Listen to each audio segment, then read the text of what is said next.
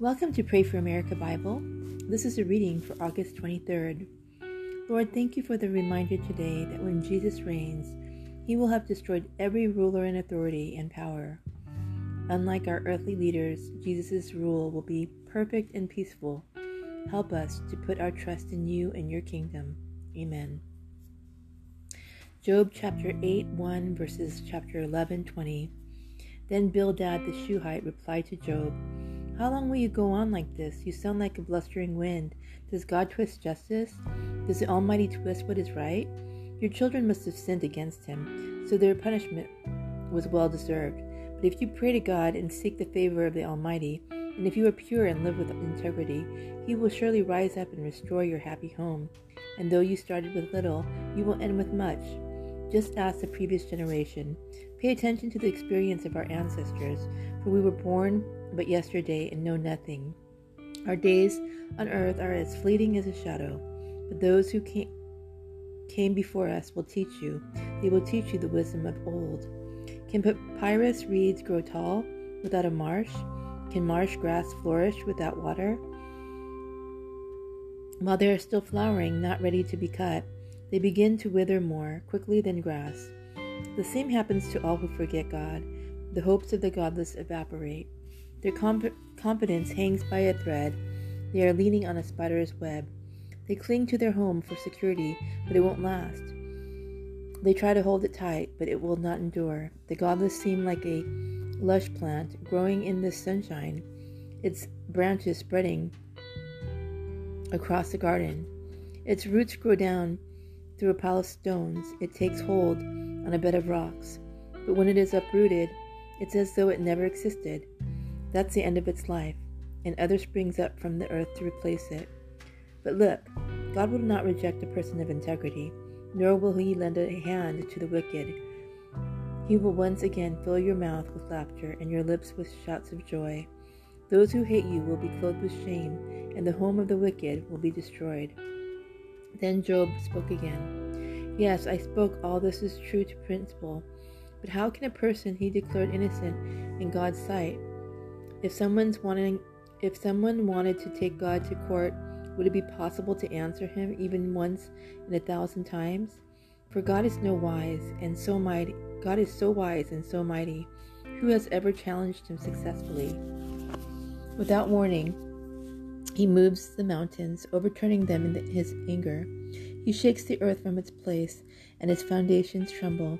If he commands it, the sun won't rise, and the stars won't shine. He alone has spread out the heavens, and marches on the waves of the sea. He made all the stars, the Bear and Orion, the Pleiades, and the constellations of the southern sky. He does great things too marvelous to understand. He performs countless miracles. Yet when he comes near, I cannot see him. When he moves by, I do not see him go. If he snatches someone to death, who can stop him? Who dares to ask, 'What are you doing?' And God does not restrain his anger. Even the monster of the sea are crushed beneath his feet. So who am I that I should try to answer God, or even reason with him? Even if I were right, I would have no defense. I could only plead for mercy, and even if I summoned him and he responded, I'm not sure he would listen to me, for he attacks me with a storm and repeatedly wounds me without cause. He will not let me catch my breath, but fills me instead with bitter sorrow.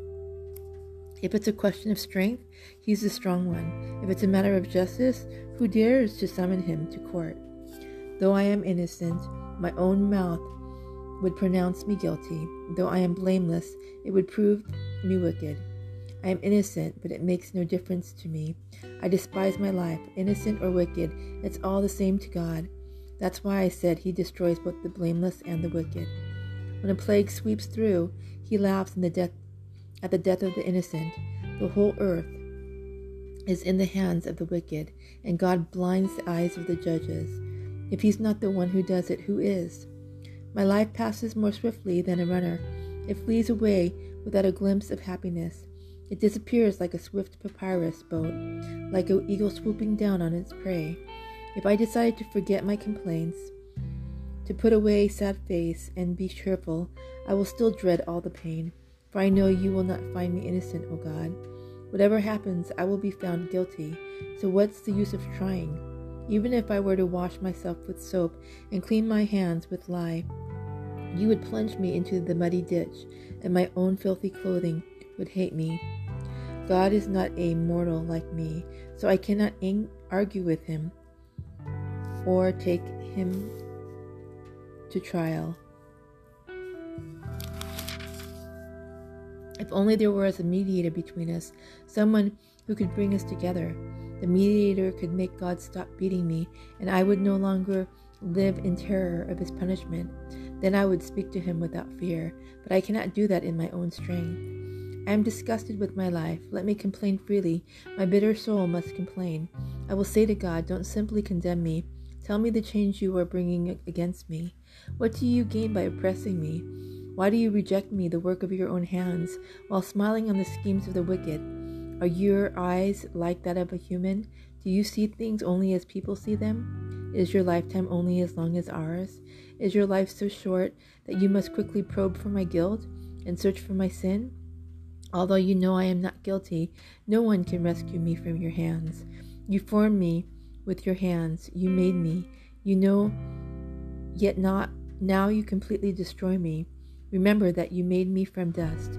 Will you turn me back to dust so soon? You guided my conception and formed me in the womb. You clothed me with skin and flesh, and you knit my bones and sinews together. You gave me life and showed me your unfailing love. My life was preserved by your care. Yet your real motive, your true intent, was to watch me, and if I sinned, you would not forget my guilt.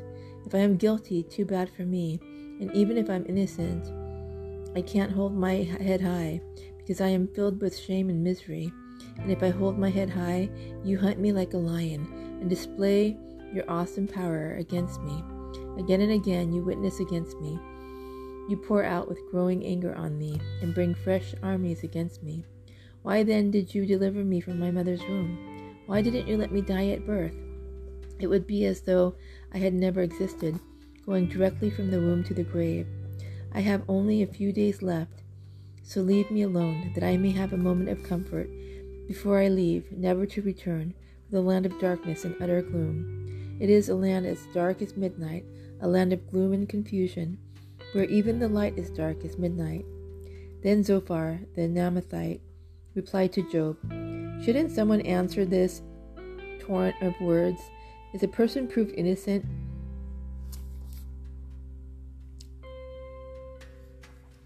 just by a lot of talking? Should I remain silent while you babble on?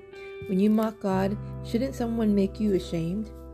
You claim my beliefs are pure, and I am clean in the sight of God. If only God would speak, if only he would tell you what he thinks, if only he would tell you the secrets of wisdom, for true wisdom is not a simple matter. Listen, God is doubtless punishing you far less than you deserve.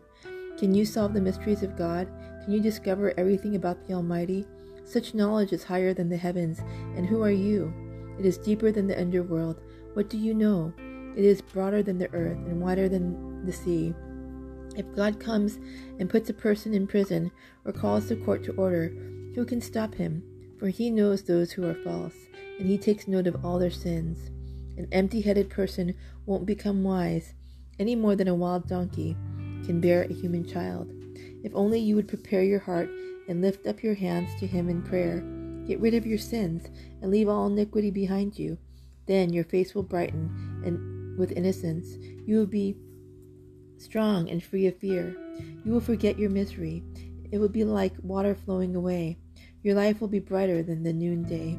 Even darkness will be as bright as morning. Having hope will give you courage.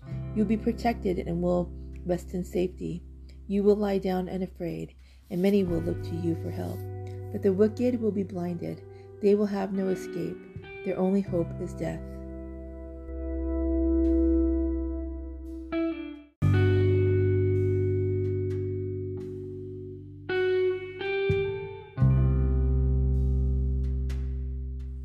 First Corinthians chapter 15, 1-28. Let me now remind you, dear brothers and sisters, of the good news I preached to you before.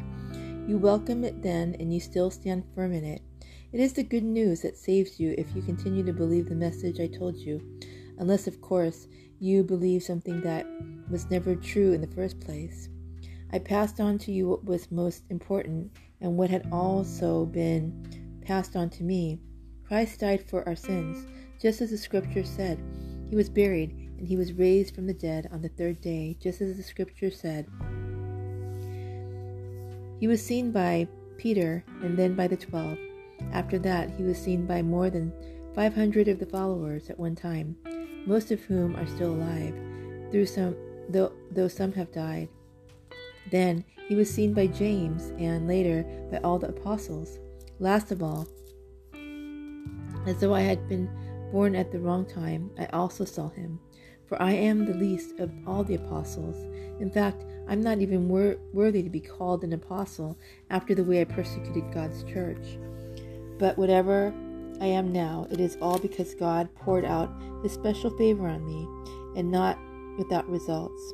For I have worked harder than any of the other apostles, yet it was not I, but God who is working through me by his grace. So it makes no difference whether I preach or they preach. For we all preach the same message you have already believed.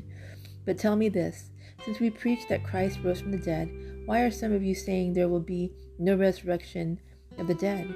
For if there is no resurrection of the dead, then Christ has not been raised either. And if Christ has not been raised, then all of our preaching is useless, and your faith is useless.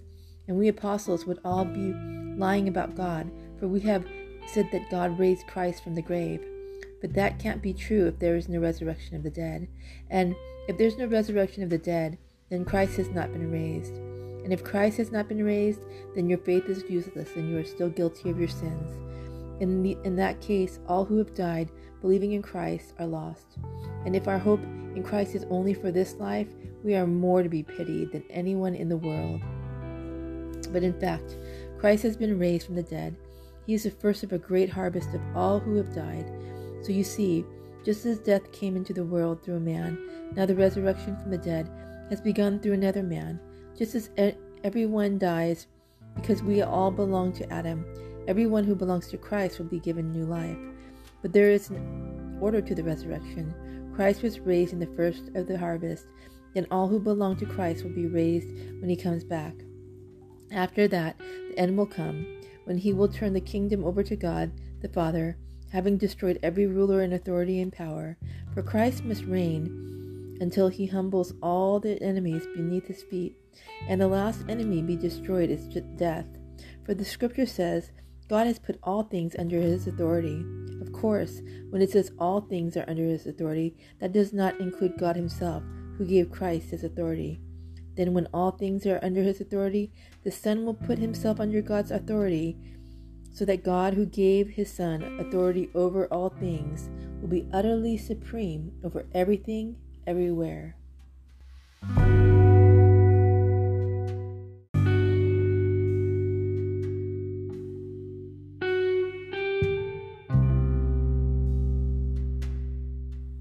Psalm chapter 38, 1-22. O Lord, don't rebuke me in your anger or discipline me in your rage. Your arrows have struck deep, and your blows are crushing me. Because of your anger, my whole body is sick. My health is broken because of my sins. My guilt overwhelms me. It is a burden too heavy to bear. My wounds fester and stink because of my foolish sins. I am bent over and racked with pain. All day long I walk around filled with grief. A raging fever burns within me, and my health is broken. I'm exhausted and completely crushed. My groans come from an anguished heart. You know what I long for, Lord? You hear my every sigh. My heart beats wildly, my strength fails, and I am going blind. My loved ones and friends stay away, fearing my disease. Even my own friends stand at a distance. Meanwhile, my enemies lay traps to kill me. Those who wish me harm make plans to ruin me. All day long they plan their treachery. But I am deaf to all their threats. I am silent before them as one who cannot speak. I choose to hear nothing, and I make no reply. For I am waiting for you, O Lord. You must answer for me, O Lord, my God. I pray, don't let my enemies gloat over me or rejoice at my downfall. I am on the verge of collapse, facing constant pain, but I confess my sins. I am deeply sorry for what I have done. I have many aggressive enemies. They hate me without reason. They repay me evil for good and oppose me for pursuing good. Do not abandon me, O Lord. Do not stand at a distance, my God. Come quickly and help me, O Lord, my Savior. Proverbs chapter 21, 28-29. A false witness will be cut off, but a credible witness will be allowed to speak. The wicked bluff their way through, but the virtuous think before they act.